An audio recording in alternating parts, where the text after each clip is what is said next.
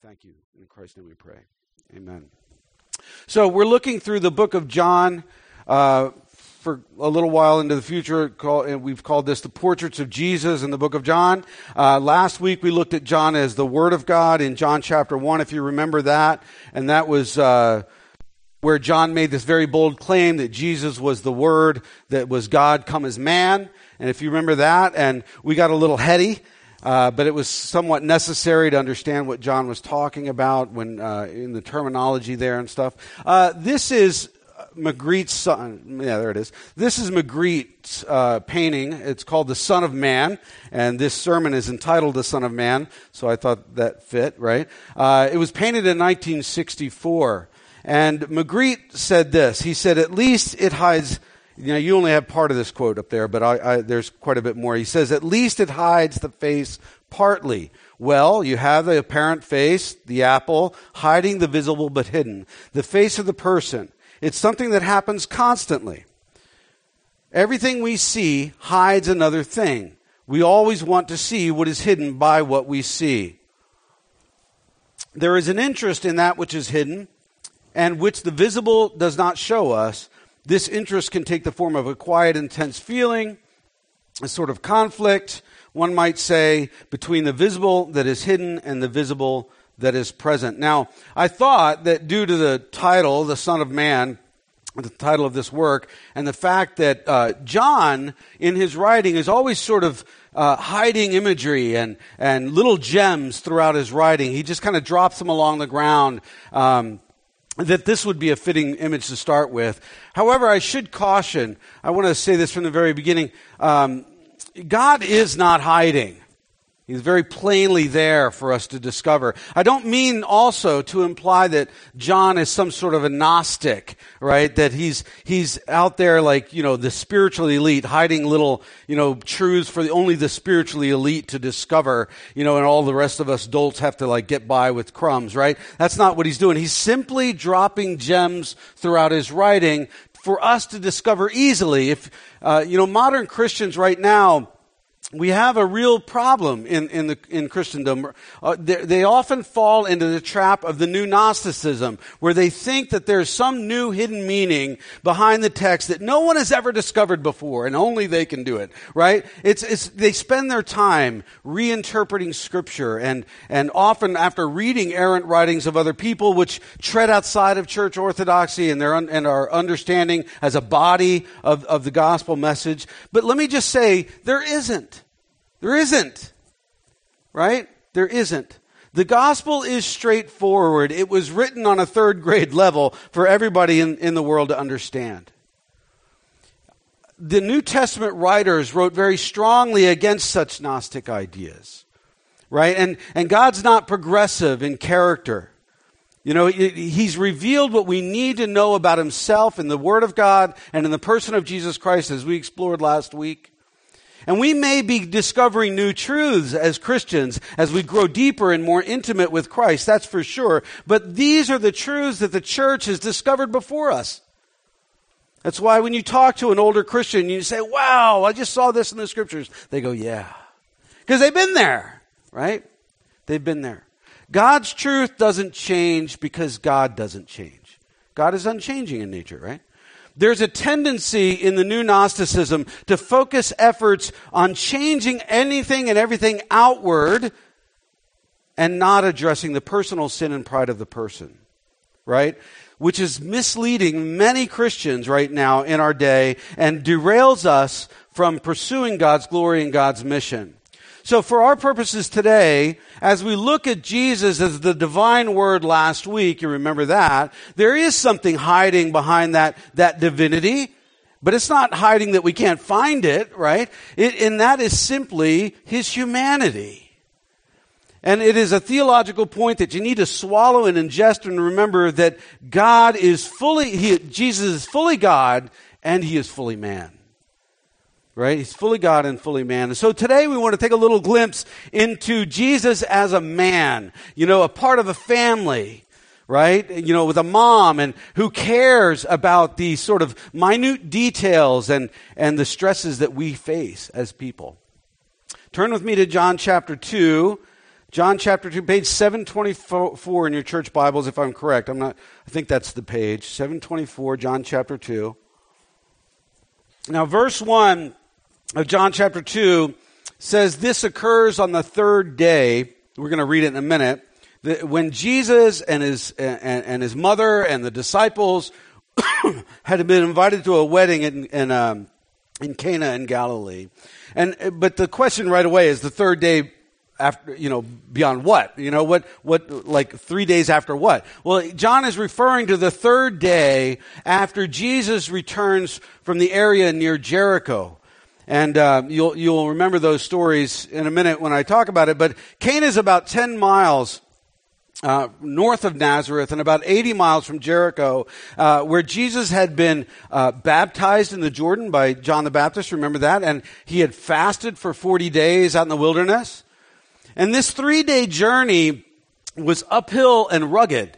And imagine, I like to put myself into the story, and I think that's a healthy practice, is to imagine Jesus walking along with the disciples. Imagine you were a disciple walking along with him, talking for those 3 days over rugged terrain. When Kim and I backpack together, there's just no better time to get really close and intimate with a person, right? And it's a lot of time to get to know somebody. He must have been very relational in many ways. And by the time they reached Cana, they must have been worn out. They were traveling like 25 to 35 miles a day probably, right? Kim and I have done, as I said, many long backpacking trips. It's wonderful. We average about 15 miles a day over rugged terrain because Kim holds me back. I could do 30, but no, I'm just kidding. But we've all grown up with these images of a soft, almost effeminate Jesus. But he and the disciples must have been very strong men with calloused feet. Now, I'm not saying that women can't do this. Don't go there. I'm not even saying that. My wife hiked with me 240 miles in California. I know she can do it, right? But as a carpenter, his hands were probably scarred and dry, right? He probably had very powerful forearms, very strong forearms. When he put his hand on your neck, it probably felt like a vice, right? I've always imagined he would feel like my grandfather's hand. My grandfather was a big man with hands like dinner plates when you were a little kid, right? Or my father's hands, who's here today and has, he was stronger and rougher than my mom, right? A strong male touch is a reassurance to a child. You think about all the children right now growing up in this world without a strong male touch in their lives and what it does to them. Jesus' physicality, his physical body, how he touched people, and was around people, and his presence must have led a reassurance to many people. Imagine what his touch would feel like. Just sit there and imagine that for a minute. We begin in verses 1 and 2 here. It says, on the third day there was a wedding at Cana in Galilee, and the mother of Jesus was there, and Jesus also was invited to this wedding with his disciples. So John starts out, as I said, 3 days after his return from Jesus' baptism of water and then a lengthy fast, and he's now at this wedding feast. And John, notice, will close his book, the whole book when we get to the end of it, with Jesus rising from the grave after his baptism into death. And these little gems, these little things, these little bookending details are no mistake. John does these things for a reason. And we notice right away that Jesus is invited into this celebration. He's meant to be there. This family wants him there. And he's showing himself to be different already than all the other religious leaders.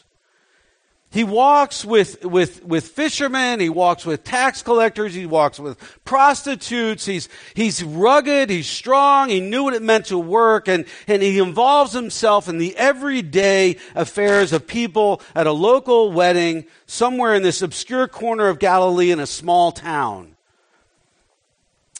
If God were to show up right now, if he was just going to show up in the world right now, we might expect him to go meet with world leaders. But most likely, he'd be at a wedding in Camden for a young couple. Wouldn't he? I think he would. Jesus, the Son of Man, cared for and walked with people. It's a very powerful statement. No other religion can make it. by the way. Do you know that? In Islam, for instance, I'm going off script a little bit. When Islam believes that the book was given to us, only the word, the written words. What Scripture teaches is the word came and made his dwelling among us. There's no religion that says that. We are totally and absolutely unique in that. And it's a very important fact. So imagine Jesus at your wedding. You know, if he were here, would you expect him to care enough to show up at your reception? Right? Probably not. I wouldn't expect him to, but he might surprise you. He might show up at your wedding. He might say, you know what? He might take the lowest seat and he might just sit down and say, you know what? I'm really glad to be here to celebrate your marriage today. And then hug you with those big, powerful arms. That's a good feeling. Does he care about you that much? He does.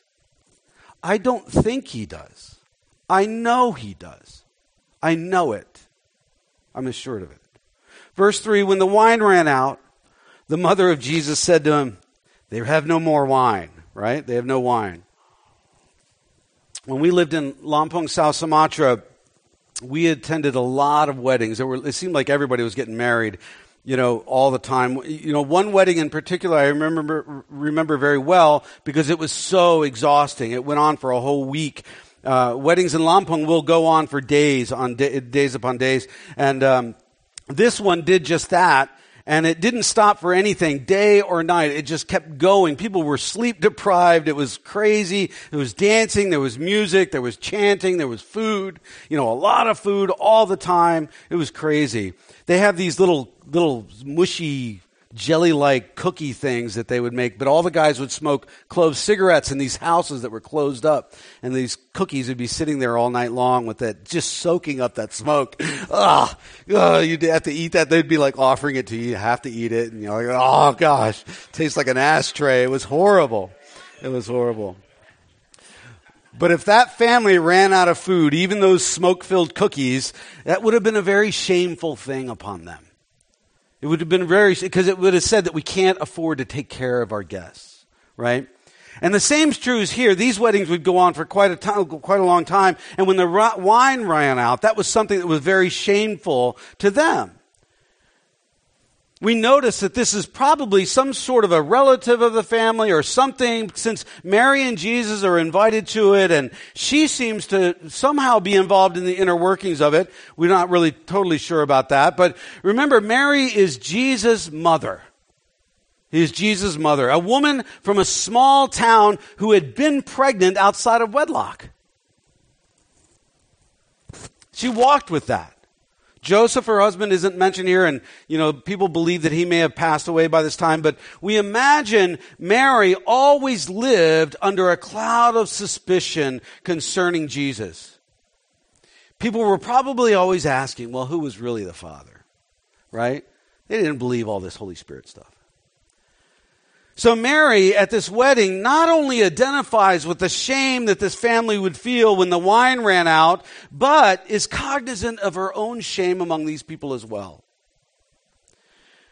And with her son, and questions of paternity floating all around them, she intuitively knows that he can take away their shame.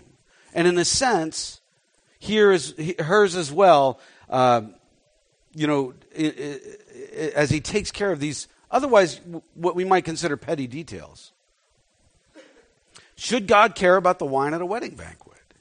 Well, apparently he does, because Jesus cares to take away our shame. Jesus cares to take away our shame. You might think I'm making too big of a deal of it, but it is true. How many of us live with something which haunts us, which we really don't want it to come out in the open, or is hidden back in the recesses of our soul? We hope it never comes to light. Many of us get stopped in life by some sort of a trauma. We can't get past it. We can't grow past it. It scares the crap out of us, if you forgive my French. It's just something that keeps us as a child inside or something, however you want to say it. But the shame often lies underneath the surface. And we see no way that it can be wiped away. Nothing. Nothing can do it. I can't do it. But Jesus is able to wipe away that shame. If you hear anything else today, that's what I want you to hear. And he is shown to care about these small details of our lives. He's invited into the feast. Great. You got him there. He's invited into your life, into your heart, as Savior of your life. Wonderful. You got him there. However, many times we scramble to hide our shame and take care of it ourselves, even while Jesus is standing there waiting to be asked into it.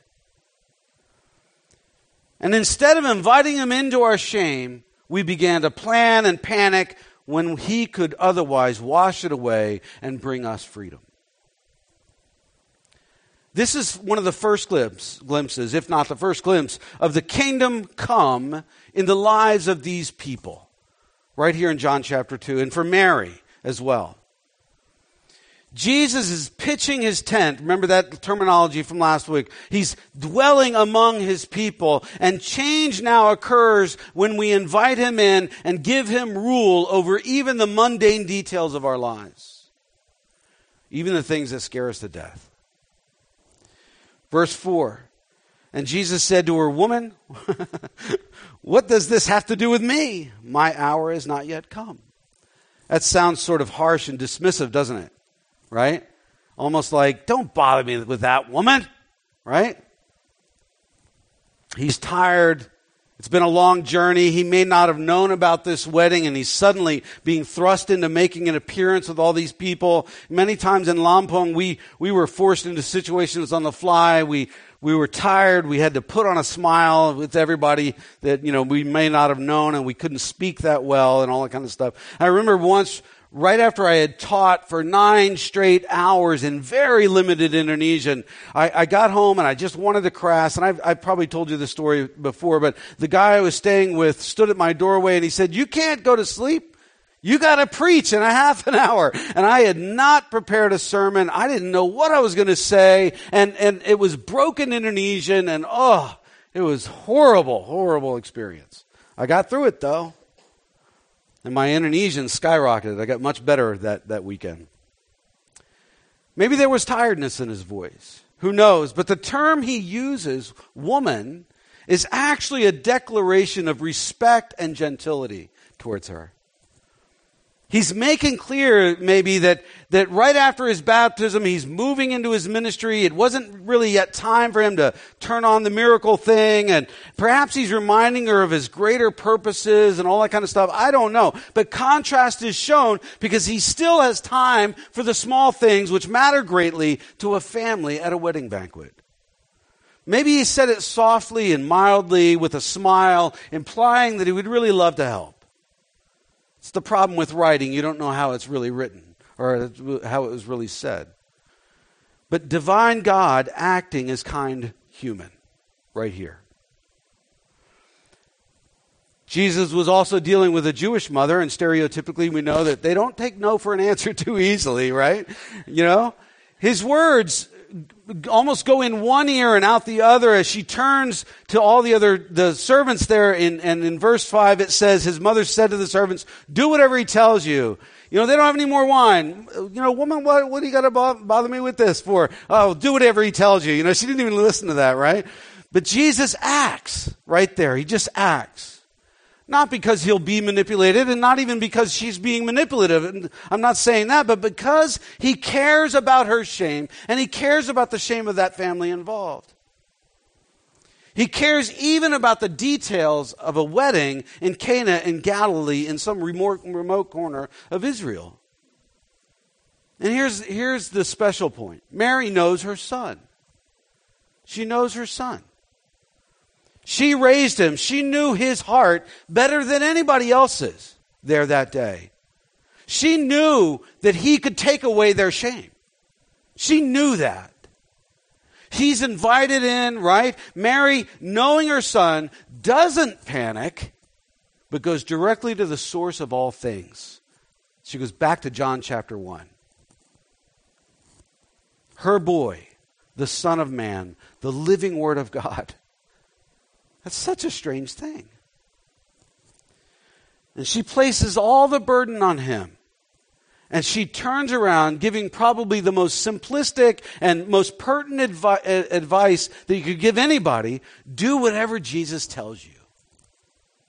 Do whatever Jesus tells you. Think on that.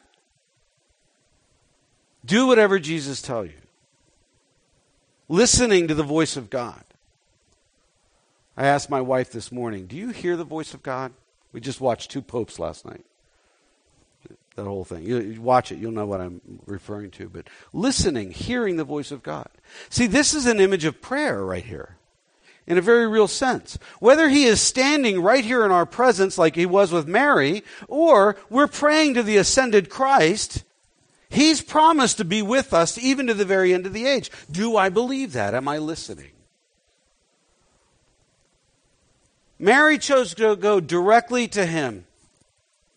Directly to him. And so when we're faced with a situation, do we go straight to Jesus?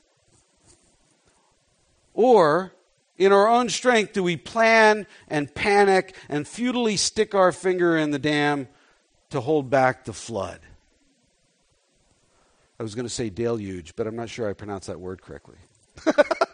Somebody did text me about my pronunciation of Logos last week, by the way. Mike Thomas. But I'm going to stand my ground. I don't care. he's like, for the love of all that is good. And he sent me a little sound bite. Logos. But, even the best of planning can't always avoid tragedy. Right? We all know this. We control only so much in our lives, don't we? Outside circumstances don't really seem to care or cooperate with our plans sometimes. But Jesus has been known to stop storms and provide money for tax out of the mouth of a fish and raise dead people. And right here, one of the first miracles, he changes water to wine. And he waits to be invited into the issues of life, over which we have no control. We really don't. Things that really do need to be surrendered to him. And the difference between Mary and all the other people at that wedding that day was that she knows him intimately. She knows his heart. So how do we get that close? If we could spend time with Jesus, if we could spend time in his word, right? Memorizing, studying his word, spend time with him in prayer, listening to the voice of God, our tendency to automatically go to him in need would increase dramatically. Life would get easier. Mary intuitively does this due to their intimate relationship. Verse 6. Now there were 6 stone water jars there for the Jewish rites of purification, each holding 20 or 30 gallons. That's a lot of wine, by the way. The Old Testament frequently uses wine as a figure to epitomize the bounty and the abundant provision of the coming messianic age. And it's interesting that Jesus chooses the ceremonial water jars here normally used for washing, for purification. It's almost as if to say, you no longer need to do that. You no longer need to wash. I've come to wash away your shame. And his disciples are later chastised, if you remember, for not washing their hands as tradition dictated. Things are changing with Jesus. Moses changed water to blood in judgment. Jesus changes water to wine in celebration of this new covenant. The kingdom of God, right, breaking into their reality in a new and powerful way, and this is their first glimpse of it. Verses 7 through 10, Jesus said to the servants, fill the jars with water, and they filled them up to the brim, and he said to them, now draw some out and take it to the master of the feast. So they took it. When the master of the feast tasted the water, now become wine, and did not know where it had come from, though the servants who had drawn the water knew, the master of the feast called the bridegroom and said to him, everyone serves the good wine first, and when people have drunk freely, in other words, when they're pretty good tipsy, right, then you bring out the poor wine, right? But you have kept the good wine until now. This is an image of the kingdom of God, breaking in, right? Breaking into the mundane reality through very practical need. When Jesus is invited into life and given charge over our need, given charge over the details, he makes the ordinary extraordinary, doesn't he? He just needs the invitation. It's exactly in the mundane fires of trial which Jesus will come to us in the most unconventional of ways. You remember the story of Shadrach, Meshach, and Abednego, right? Thrown into the furnace under Nebuchadnezzar. However, they were unharmed in that fire, right? When the king looked into the furnace, he saw a fourth person, which scholars believe was Jesus coming into their aid in the middle of that fire, right? Jesus, the Son of Man, fully God, meets us in our need. And he doesn't call us from some safe distance beyond the clouds, but he walks right in the middle of the fire with us. We have a God that went to the cross. That's a big difference. God often surprises us. Not only does he make the ordinary extraordinary, showing himself to be unconventional and that he's close to us as a personal God, that he enters our world in a great physicality, he often shows himself in uncommon ways. Ceremonial water jars change to wine, right? He doesn't follow the social mores, of the time. He steps into our reality and he works the miraculous and wonderfully uncommon, unexpected ways. And oftentimes we come to God with a plan for our problems instead of like Mary saying, I'll do whatever you say. I'll do whatever you say. And if we can, he can surprise us. And finally, sometimes when Jesus works, it's absolutely unbelievable. To witness a miracle is an amazing thing. I remember, and I probably have told you this story as well, but I remember praying over an unconscious girl in Dushanbe, Tajikistan with a bunch of friends. She had a 104-degree fever. She had been down for days. She wasn't moving, little teenage girl. And we prayed over her. Immediately, she just popped up and started running around and playing with her friends. You could have said it was a coincidence. I don't think it was. It was amazing. The head of this banquet didn't know where the wine had come from, but it was the best, right? Just another image of how wonderful the kingdom of God is as it breaks in, right? It makes things better. It makes life better.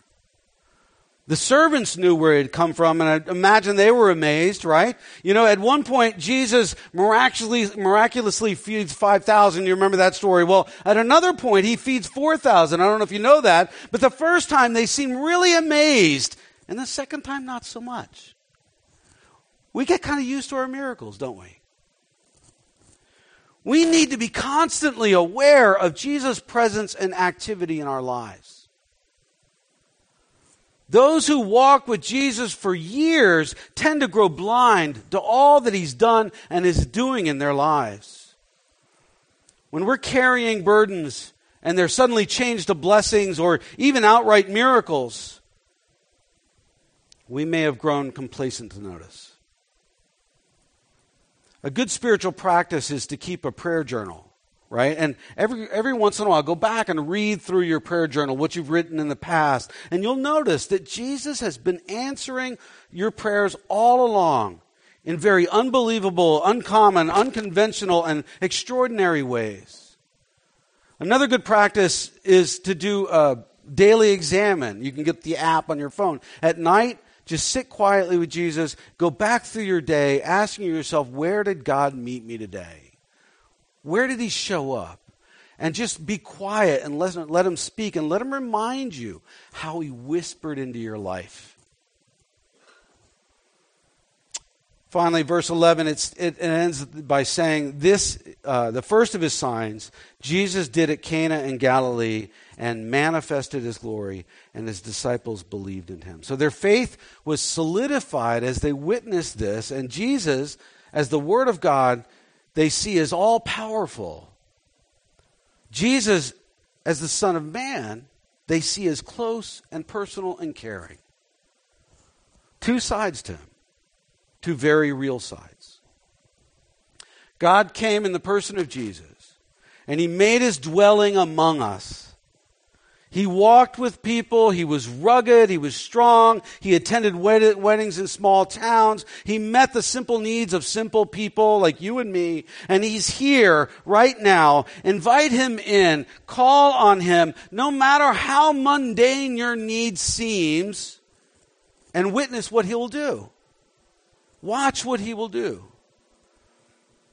See, usually people make the mistake of inviting Jesus into their lives only to neglect him, to invite him into the details of life, right? They never call on him. They never ask. They never listen. They never do as he'd have them to do. He's left as a wallflower at the reception instead of invited to dance with us. And the cross stays the same size for such people as trouble and responsibility and stress grows in life. And it seems to them that Jesus absolutely does nothing. But he's not been asked. There's no relationship. We're often like the sick people I would encounter in Indonesia, right? Very poor people. We would, and I don't blame them, but we'd take them to the doctor, and we'd get them 10 days of antibiotics, and they would take 3 to 5 days until they felt better. Then they would sell the rest of the pills, right? And what would happen? They'd get sick again. It does no good to accept Jesus as Savior only for a dream of of heaven in the future, but deny that relationship with him right now. The kingdom has come and is coming. It's here now. And it's going to be fully established in the future. We can participate right now. We're called to cultivate intimacy with Christ and rely on him every day. If you can do that, if you can rely on him, lean on him, trust him, submit to him, and follow him, the cross grows proportionately to your problems, and you will never be overtaken. I'm not saying it'll always be easy, but you will never be crushed. Right? Mary knew who to call on. And she knew what to do. Her intimacy with her son, right, meant that she intuitively knew that he could and would take away their shame. She simply called on him, giving the really good advice. Do whatever Jesus tells you to do. And so that's my advice for you today. Do whatever Jesus tells you to do. Let me pray. Father, we thank you for your presence. We thank you for your love. We thank you for your divinity. Jesus, we also thank you for your humanity. We thank you that you came with a body.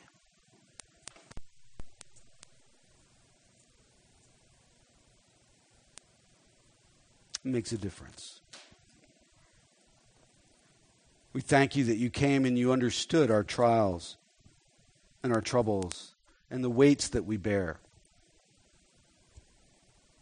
and the promises you have given us that you will be with us to the very ends of the age and that you can wash away our shame. We are so grateful for that. And in Christ's name we pray.